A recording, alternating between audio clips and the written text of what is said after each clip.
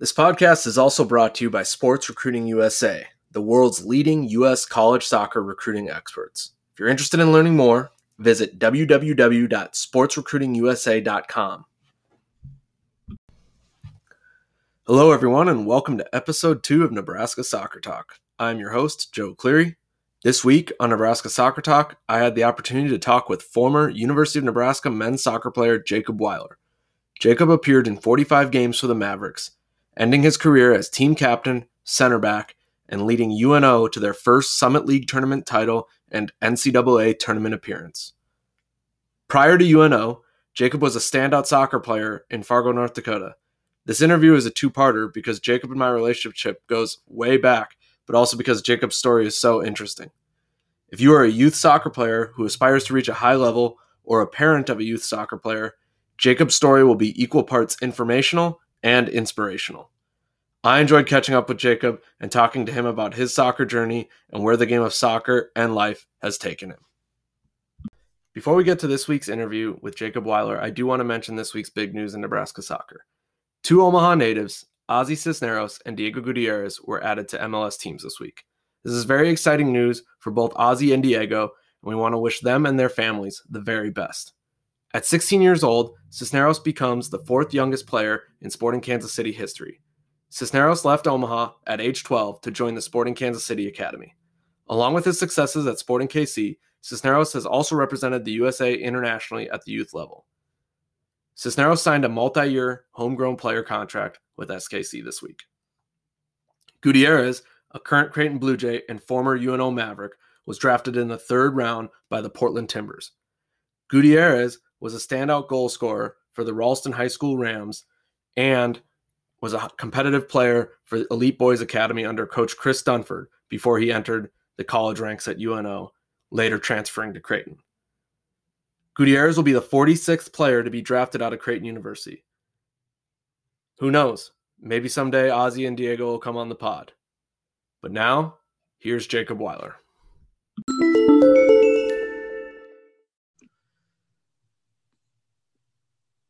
All right. Our first guest on Nebraska Soccer Talk is a former University of Nebraska Omaha captain and center back, and someone that I've known for years because him and I come from the same home state, and I actually was one of his assistant coaches at the club level. And so I'm really excited to welcome Jacob Weiler all the way from Germany onto the Nebraska Soccer Talk podcast. How's it going, Jacob? Hey, Joe. Hey, Joe. Thanks for having me. I'm excited to be here for your first episode. Yeah, man, it's pretty cool that you're the first episode, and kind of it's been awesome. You know, I think I first met you when you were like 14 or 15, and we've always stayed in contact through everything. And now that you're on this, it's kind of a cool thing to not only how we've been catching up before we started recording, but also just sharing your story with a bunch of people is going to be cool, because I think you have a really unique journey, not just from where you came from, but where you are now. So I'm excited to share that with people. I appreciate that. That's really very kind words. I'm excited to share a bit with the pod world. Yeah. So let's start with kind of where you came from. You and I are both, North Dakota raised. We both graduated high school in North Dakota, and obviously playing soccer in North Dakota and coming from the soccer background in North Dakota is unique. So what were some of the struggles that you had playing soccer in North Dakota, or growing up with soccer in North Dakota? Yeah. So like you said, I spent most of my all of my youth soccer life in Fargo.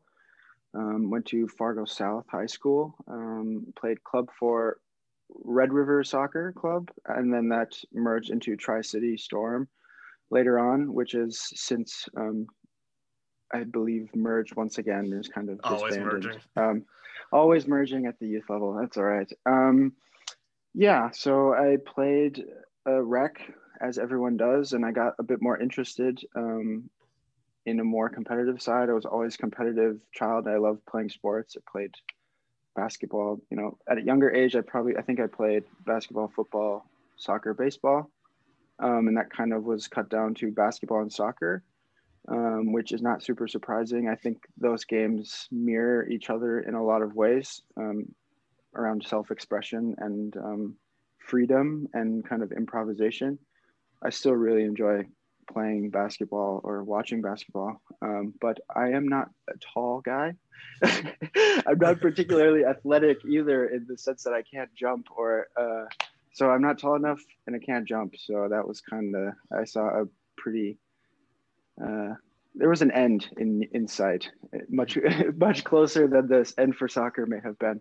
Um, and I continue to grow more interests in soccer, also through my uncle Dan, um, and my dad, who started doing more coaching at the competitive level and taking his coaching licenses, and talking with Dan to try and create an environment for really me and my friends that had our club team, which was quite good in North Dakota at the time, to give us a good environment so that we could kind of learn actually how the game works in a little more sophisticated way, I guess. Yeah, and then I think we did a pretty good job of that until we were 13 or 14, and my class for the high school years was a pretty good level. I think the 2 or 3 years surrounding me, up and down, were pretty good. I think you can probably speak to that as well. Yeah, I mean, Also in Bismarck and Grand Forks was also Jamestown had a couple of players here and there as well. I think the level, I'm a bit biased, but I can go back and say, like, I don't think the level across the whole state was as good or has been as good since then. There was like a 3 or 4 year period, not only when I was older, but before and right after that. I was like, wow, there's a lot of good players here. Not like ODP regional team from that time level, yeah. but like for high school, good competition, it was pretty good. Yeah, and I think it's always tough looking at the level of like when you were there, and you don't maybe appreciate the level that some of the players you played against or played with were, until you go on and then look back and see what's going on now, and it's like, oh yeah, like our teams weren't bad. Like these players weren't bad. Yeah. So. Yeah, and there was some really good Bismarck players. And you met me probably more officially through that channel, that Yeah. we had kind of a super group of kids from Bismarck and Fargo that got together for bigger regional events, because we just our pool of players is not like it is in Minneapolis and Chicago and Omaha, for that matter. So we needed to kind of pull the best from our small state into one team, and that's also where I met you. And we developed a relationship in those training environments, and also on those event weekends and at regionals and things. That was, a really big piece for me, because that was kind of the big show, really, for the year, because that was the best team I think that we could have assembled, maybe a couple pieces here and there, but there's so many logistical nightmares in youth soccer and traveling and player passes and all that stuff. I think we did the best for what we could have done. That's credit, to Dave Cook, and then also all the other people, that were associated with the two clubs at the time. That was probably the biggest struggle, was, yeah, like you said, the logistics of, there was you and 3 or 4 other top players out of Fargo, and it was like having to travel to Bismarck and then do training sessions, like 3 training sessions a weekend, and then travel to a game or to an MRL weekend and have to play with players that you maybe only trained with, a half dozen times, and then play at a high level. Exactly. Yeah. And, playing, our first game in MRL, it was the first game of any North Dakota team ever in MRL's history. I'm not sure where MRL stands in the hierarchy of things right now in youth soccer, but at the time, it was top. It was top. At the time, it was the good league. Yeah. Yeah. And we weren't in the like elite division. We weren't in the top one, but we were in the first division. So I guess second tier. But we played Chicago Magic as our first game ever. And that was pretty shocking. We had also kind of seen that level before, but, that team obviously trains together 3 or 4 times a week at that age. And we were at some point, we're still a bunch of pretty decent players kind of just thrown into one team. And we're like, all right, let's see what we can do, because we all wanted a bit more. And that was the nice thing, that we weren't ever too upset we were at some point we were pretty understanding. We're like, we have a ceiling because we aren't living together in the same place, but like, let's give it what we got at least. Yeah. So I have very fun memories of those trips for sure. Well, it was a talented group, but like also a really unique group in the personalities that were on that team. Like It was a broad group of personalities and people, but there yeah, were some really good players. Some really good players, Cole Olson and Brad Kelly, and from Fargo we had Shane Dubord and yeah, Scotty Anderson. Both were really good players, and later on like Matt Falks and yeah, I mean a it's lot of really good players that yeah, we just wanted a bit more, yeah, and that was kind of in North Dakota. There's club and then there's high school, and high school is, it's covered and it's kind of a big deal. It's not it's not Texas American football or anything yeah, like that, but it has its own little stage, and that certainly, the level is hard to keep high at some point with such a dilution, like a diluted yeah. The spread of player talent, pool. yeah, And then there's men's league, and men's league is super valuable actually for a young player like myself. That was like, I was like, wow, man, I got a long way to go playing against these older guys, and they're just bigger and more physical and have more experience. And when you're 13, 14 playing men's league, you think, yeah, this is pretty good. But at some point you also grow out of that. If you are a player who's looking to kind of take more steps than the normal player in Fargo or North Dakota. yeah. Um, So so before yeah, it we, was always a weird dynamic. yeah, Like, I yeah. don't know. But before we talk about your next step to, the collegiate level, you had a unique experience with your high school team because you played for Fargo South High School, graduated from Fargo South. Um, Fargo South and Fargo has been a growing and ever changing community. It looks a lot different Mm-hmm. in 2021 than it did in the year 2000. Um, Yep. Yep. and so you had the opportunity to play with a very diverse roster that you just don't get to experience that in North Dakota necessarily. So talk about what's something that you learned from playing with a lot of new Americans, first generation students. Yeah. Yeah, man. Really incredible people, incredible stories. I want to give a bit of context so it like makes a bit more sense from a big picture. So when I came to South as a freshman in 2009, I believe was the first year, we won state. And myself and another freshman, Kenan Kolosevich, Yep. we were the first freshmen to make the varsity team in a long, long time. I don't know exactly the stat on it, but South was a huge high school in regards to population size and like density, and it was also biggest city in the state, biggest high school. A lot of really talented athletes, musicians, students, everything. Like South was pretty dominant in most sports and most like extracurricular activities. They were very dominant. Now the next year the split happened with Davies, and there's a big redistricting thing, and that was the first time then. So we went from winning state and graduating over 15 seniors probably. So the next year splitting splitting the school in half, and having a completely different like demographic to work with. And then the next year we didn't make state for the first time basically in like the school's soccer history. Mm-hmm. And after that, it was it was pretty somber, I gotta say. And so we were kind of looking like, what do we do? Because the things that were working previously, and also, I'm 15 or 16. Like I don't, at the time, I'm not super like into all the logistical like minutia of this whole idea. Um, but we kind of sat down and we're like, okay, what do we do so that we can like make state next year? Because that had to be our goal because we didn't do it. And we started to see a lot more interest from new Americans, some refugees, and others just immigrants, like Bosnian and like African were the highest in number, certainly. Yep. We had other people from Asian countries and a couple Middle Eastern kids as well. We had kids from 16 different countries my junior and senior year, our roster was definitely like more than 50% new Americans at points. From varsity all the way down to like JV2. It was very diverse the whole way. Which is a cool experience for, I think, all the kids who are playing.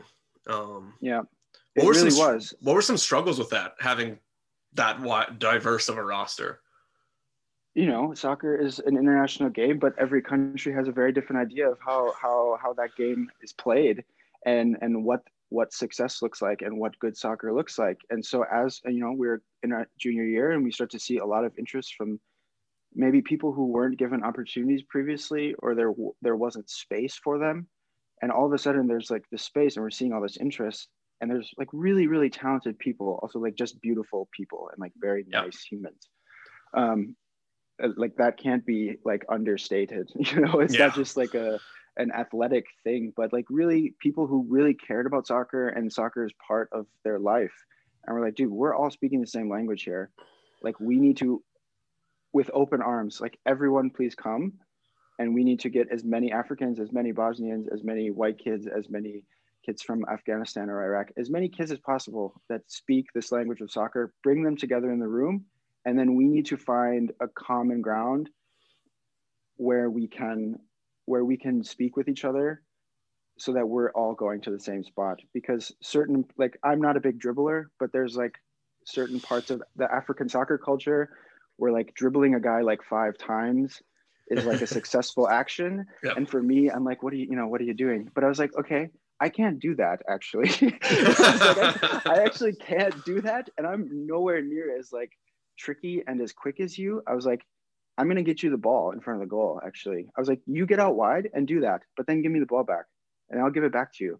And like that type of trust, our junior year, we took 5th place, which from not making state the previous year and losing another really good group of players. And then the next year having some pretty decent success, was a big step forward. And we were like, okay, guys, this will work, but we need to like continue to involve everyone and continue to try and, find this common ground and this common language that we can speak together. And, that went into our senior year, and it was really crazy competitive in that year. From Bismarck and also the Fargo schools, West Fargo, Shanley was really good. West Fargo was really good. We were really good. Yeah. Davies was also not bad, and like Century obviously was really Century great Bismarck in that High. time. Yeah, Century Bismarck High, they're gonna always be good, in that time especially, and so it was really tight. Like anyone Century won that year, but I think any of the top 4 or 5 teams could have won, and people would have been like, meh, yeah, okay. But it took us a couple of years to like kind of find that ground, and there were certainly, there's cultural things within, how do you train, how do you show up to training, how do we travel together, how do we do these certain things that I was used to because I had been in a traveling soccer environment, that other people had not been. Being 5 minutes late to practice is not okay. Yeah. And there were some people who had only played pickup their whole life, super talented players, great guys. They weren't trying to do any harm, but they're 5 minutes late to practice. It just doesn't happen. Yeah. And that type of communication definitely took us time. But after we like started to understand each other and try and meet people, a bit more in the halfway in this like gray area, it was really cool, honestly. And I think the inclusion of that amount of like diversity really was really cool. It was really cool having that many different people in a group and being able to like give opportunities to just a very wide spectrum of young kids who just wanted to play soccer and like get out there and put a jersey on. Who like you said are awesome people and come from like amazing families. Like that was the one thing I got to learn when I was a high school assistant at West Fargo, and we had a pretty diverse roster, and that was my first kind of experience coaching a diverse roster and getting to like learn about the kids that I coached, but also their parents. And then when I worked at Tri-City Soccer Club, getting to meet some of the adult league teams and players and parents and learning their stories and learning. And like you said, meeting at a halfway, meeting people where they're at and what their understanding is, and trying to communicate your understanding and meet their understanding is such a a Yeah. cool thing, and it provides like a beautiful story and beautiful experiences. And I think one thing even in a growing experience for everyone. So and like you just, I mean, Yeah. you covered the positives and some of the struggles that come with that. So you ended up at University of Nebraska Omaha, like I did. talk I about did. yeah, and you were kind of a part of, a part of the inaugural, the start of the Yeah. program. How did you get from what was your recruiting process like from Fargo to UNO? Like how did Coach Mims see you, or how did the coaching staff see you, and then how did you get to Omaha? Yeah, I mean, so I will put this disclaimer straight out. If there are kids in North Dakota and in South Dakota who want to play at a high level, no one is coming to see you there. I promise you, because no one is coming to see you there. One, because they don't know who you are and they don't really trust you, and I understand that. And two is because they're not going to get that maybe like lucky second kid they see. They're going to go to some big showcase in Miami or something, and they might be watching a player and then they see someone else. They're like, oh, actually, I'll have me a bit of that one over there. Yeah. That doesn't happen in Fargo, and so people are not going to come and see you, and that is understandable. So you have to go to them, and part of that was me. That started with what was even that club called? Dakota United. Yeah, Dakota. I started United, with Dakota United and going to regionals and seeing, okay, these are the level. We played a Minnesota Thunder team who won nationals that year, and I think I looked at the roster at some point and later down the years, and there was probably 6 or 7 kids from that team that were Division I players, and rightfully so. And now that I look back, like that was the level that I wanted to be at, but I was not there. We were not there. And that was only 4 hours away. But 4 hours away is not, unless you can't do that every day. It's really hard to be on a team from that far away. So that was kind of, it's always an idea. You're like, okay, well, I'm gonna get on a team from farther away. Now I did that with a team in Sioux Falls, but you can't just, you can guest play, but you're also not going to play every minute. And I got on a couple guest rosters. I did regionals a couple times as we got older, and a couple of showcases, but you're also not guaranteed 90 minutes just because you're a good player. There's other kids training and showing up every day, and that's their club team. So who am I to just be like, well, I need this opportunity, excuse me. It's not that's just not really how it works. And I'm actually happy that those were the clubs that I was associated with, because the people that were involved there understood, but they also weren't willing to sacrifice kind of like the dignity, like the integrity of their teams and their clubs, just because I was like, well, I want a couple minutes in front of people. Now, funny thing is, all those events and all that stuff, Mims never, I don't believe, saw me at any of those things. Now, so did you go to a camp then, or how did they? Yeah, did you so send I went video?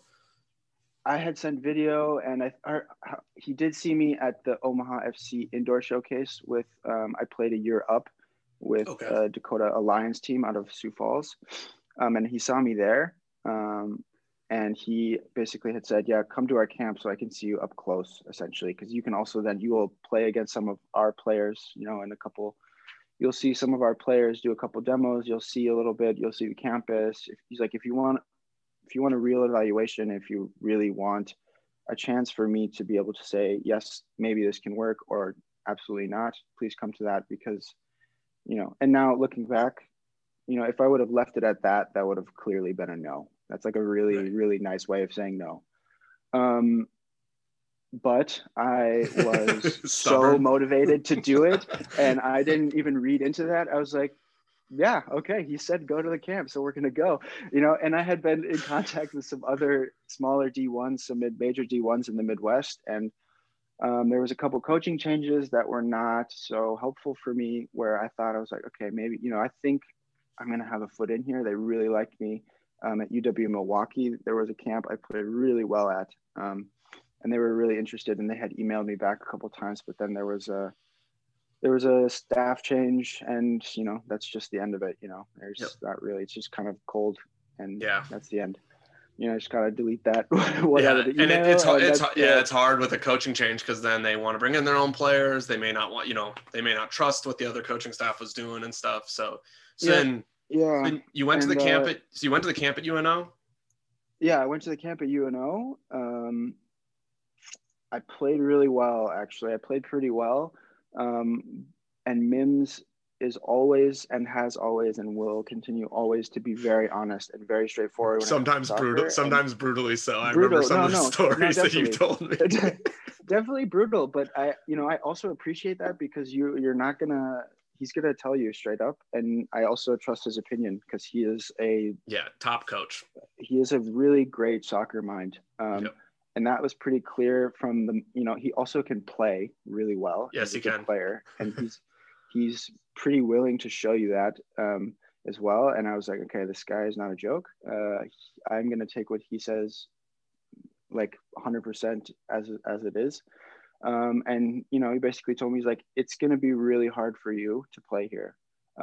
He's like, you have some really nice pieces. You have nice feet. You have nice touch. He's like, you're pretty slow. You're not athletic enough. He's like, you're really fit. He's like, you ran all day. He's like, which is a very North Dakota thing, by the way, to be very fit, but to be not very athletic. Yeah. And I was aware of that. That's not the first time I had gotten that feedback. That had always been the feedback, is that my first step was half a step too slow, and that I couldn't jump quite high enough, and I wasn't physical enough, which were all very valid. And I had heard those many times before. Now, the physicality is something that's actually really difficult to work on because you can be physically very strong, but I was in North Dakota is not. There's hard games in the fact that people are recklessly aggressive, but it's not like you just can't win the ball off some big dude. That doesn't happen in Fargo in the same way that it happens at a Division I level, right, where like some guy would just stick his arm out and he's like, nah. And I hadn't really had that experience where I was like, I'm big and I'm strong, but I didn't really have the same type of fight. Also, just in my posturing, I was very straight up all the time in my knees and my hips. And I did have to come down probably like half a foot or more in like my posture as I was running and kind of moving about the field. That was so long story short, he's like, it's going to be hard. Now, if you want to try, we can keep talking and see where it goes. And, good luck in your high school season, stuff like that. And you were like, to reach out. Sign me up. I was like, great. That was pretty much, that was like a really half yes. Right. So, and I kept after him. And, I think if I wouldn't have kept after him, he would have found, obviously someone else to take my spot, which was actually never really a spot. But at some point, we had the conversation. He's like, you have a spot on the team. I suggest you graduate a semester early from high school to come in. He's like, because you are developmentally behind. Which was really a unique thing to do at the time, like across all sports. Because like now you see it, bold. You see it in football and you see it in football a lot now. But when you did it, and there were no kids doing that, and especially not at soccer in North Dakota. Yeah, but you could not have given me a better thing to do. Honestly, I was like, nice, man. I'm going to take this. I'm going to take these online classes. Get me out of here. I'm like, I am ready. Like, put me into these training sessions. I want to get out of here. I want to play. And I remember that. I remember that being your mentality. Yeah. And he loved that as well. And I was a bit relentless, and I always was. And I continue to try and have that in my life in whatever field it might be. But he was very, very honest from the beginning. He's like, you could come. He's like, you will not play right away. I'm going to tell you that because we have guys in spots right now. Because it was a building. This was a brand new program. This was like 3 years in to this new program. Freshly out of Division II, brand new soccer program. Still trying to get the stadium, fixed up or like to be constructed. And there's all these plans and stuff. It all sounded a bit far-fetched maybe and a bit like far off, but I could, he had he was so convincing, and he's like a really incredible salesman, but he's also relentless in the way he like recruits and the way he trains and the way he like goes forward. I was like, dude, I totally believe that this stuff is going to happen. It did. Yeah, it did. Disclaimer. Spoiler It did. alert. It did. So I'm happy that I trusted him, but he was very open. He said, "You may never play. You could play here for 5 years. You could redshirt, and you may come in a semester early, and you could play here for 5 years, and you may play 0 minutes. And he's like, or you may play your last 2 years, or you play half a year, or you transfer out. He's like, I don't know, but you have a spot here. But I am not going to tell you. I'm not going to give you any. You don't have any athletic money. You're not going to be guaranteed any playing time or any sort of this stuff. You're going to be treated like a player on the team. You're going to train with us, all that stuff." He's like, "But the rest is a bit up to you." And again, I was like, "All right, that's my only Division I offer right now," and I just was not willing. I was not interested in playing in somewhere else. Yeah. The strength of their schedule at the time they were started out as the worst team in the country, and every year they were scheduling teams that they should not have been scheduling. But that showed me, I was like, dude, these guys want to play, and they don't want to play against, in some grassy field in the Midwest. Like, they want to play against Stanford. They want to go to Stanford and play at Stanford. They want to play against UCLA. And I wanted that. And I was like, okay, done. Let's do it. We go in, and I didn't play for 2.5 years. Yeah, I remember, I remember talking to you I remember talking to you that first semester that you were down there early. We went to breakfast because I was down there for the UNO UND hockey series. That's kind of when we always crossed paths over the years until I moved to Nebraska. And then when I saw you more and got to see you play more. But I just remember you were like, it's really hard. That was like, it's just really, really hard. And I was always curious. I didn't know that you would make it through that first year and a half, because that's really hard to be asked that much of you, and to not really ever get that true reward from, the true playing reward. So. Yeah. And the first half, I was just like, okay, there's no games in the spring. This is all training. We have 5 games later on at the end of the spring. It's all about fitness. It's about fighting for like little tiny, like posturing for these positions. I still didn't really have a position. I was like, I just need experience, and I need to go in and I need to just like bust my butt. And we ran that semester was the most intense most fitness intensive semester in all my years at UNO was that first semester. But I absolutely smashed it, Joe. I'm not gonna lie. I was so fit. Going into the next year, I was running ridiculous mile times, like 1.5 miles, ridiculous. But again, just because you're fit and just because you're prepared does not mean you're good and does not mean you're ready. And that was a really hard, like, spoonful of stuff to choke down, because I won the fitness test. Dude, I remember you were super fit, and you're like, yeah, I probably won't play this fall. Yeah, I was like, but you know what? I was like, there's some really good players here, man. There were some really good players there. And I was like, the least I can do is be really, really fit, because maybe my touch is going to be off, or maybe I'm not going to be as strong, or maybe I can't do this and this. But I was like, but if I can run all day, there's a chance I might get some minutes, And so that was kind of my, being fit is the least you can do. Like, you should also not get a prize for being fit, because that is the least amount of work you can do, but it does show people that you care, because it is not fun necessarily, We always say I'm a soccer player, I'm not a runner.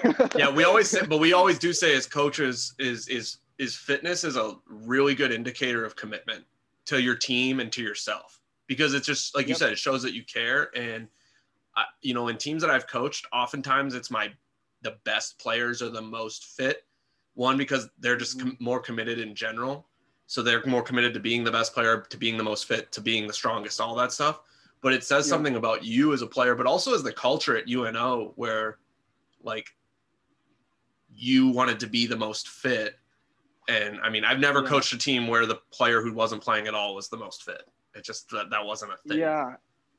And I think that resonated with people and coaching staff and other players. Like, people knew that I wanted to be there. That was never a question for people.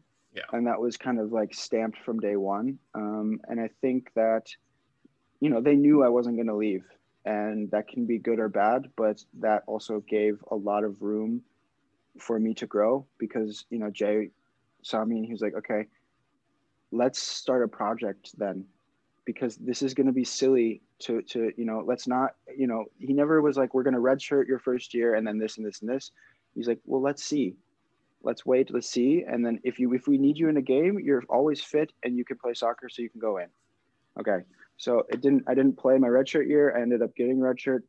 Thank God. It was the best decision I could have made. I'm so happy I didn't waste it. You know, Yep. I'm really happy I didn't play in a minute for that year, because it would have wasted something going forward. Well, Next we know year, that I appeared. we know that Jay's a good coach. Coach Moon's a good coach. And like That is not, yeah. The foresight, kind of, whether it was on purpose or lucky or whatever, but the foresight to be like, we're going to redshirt you and really actually put time into you, like that paid. I mean, you're going to tell us, I know, but that paid off. And that was part 1 of my interview with former UNO Maverick Jacob Weiler. Make sure to subscribe so you can catch next week's episode, where we learn how Jacob's redshirt year paid off for both Jacob and the UNO men's soccer program. We'll also get to hear where soccer has taken Jacob since graduation and what he is up to now. Thank you for listening to episode 2 of the Nebraska Soccer Talk podcast. Be sure to rate, review, and subscribe. Nebraska Soccer Talk is now available on all podcast platforms. Share with your friends and family.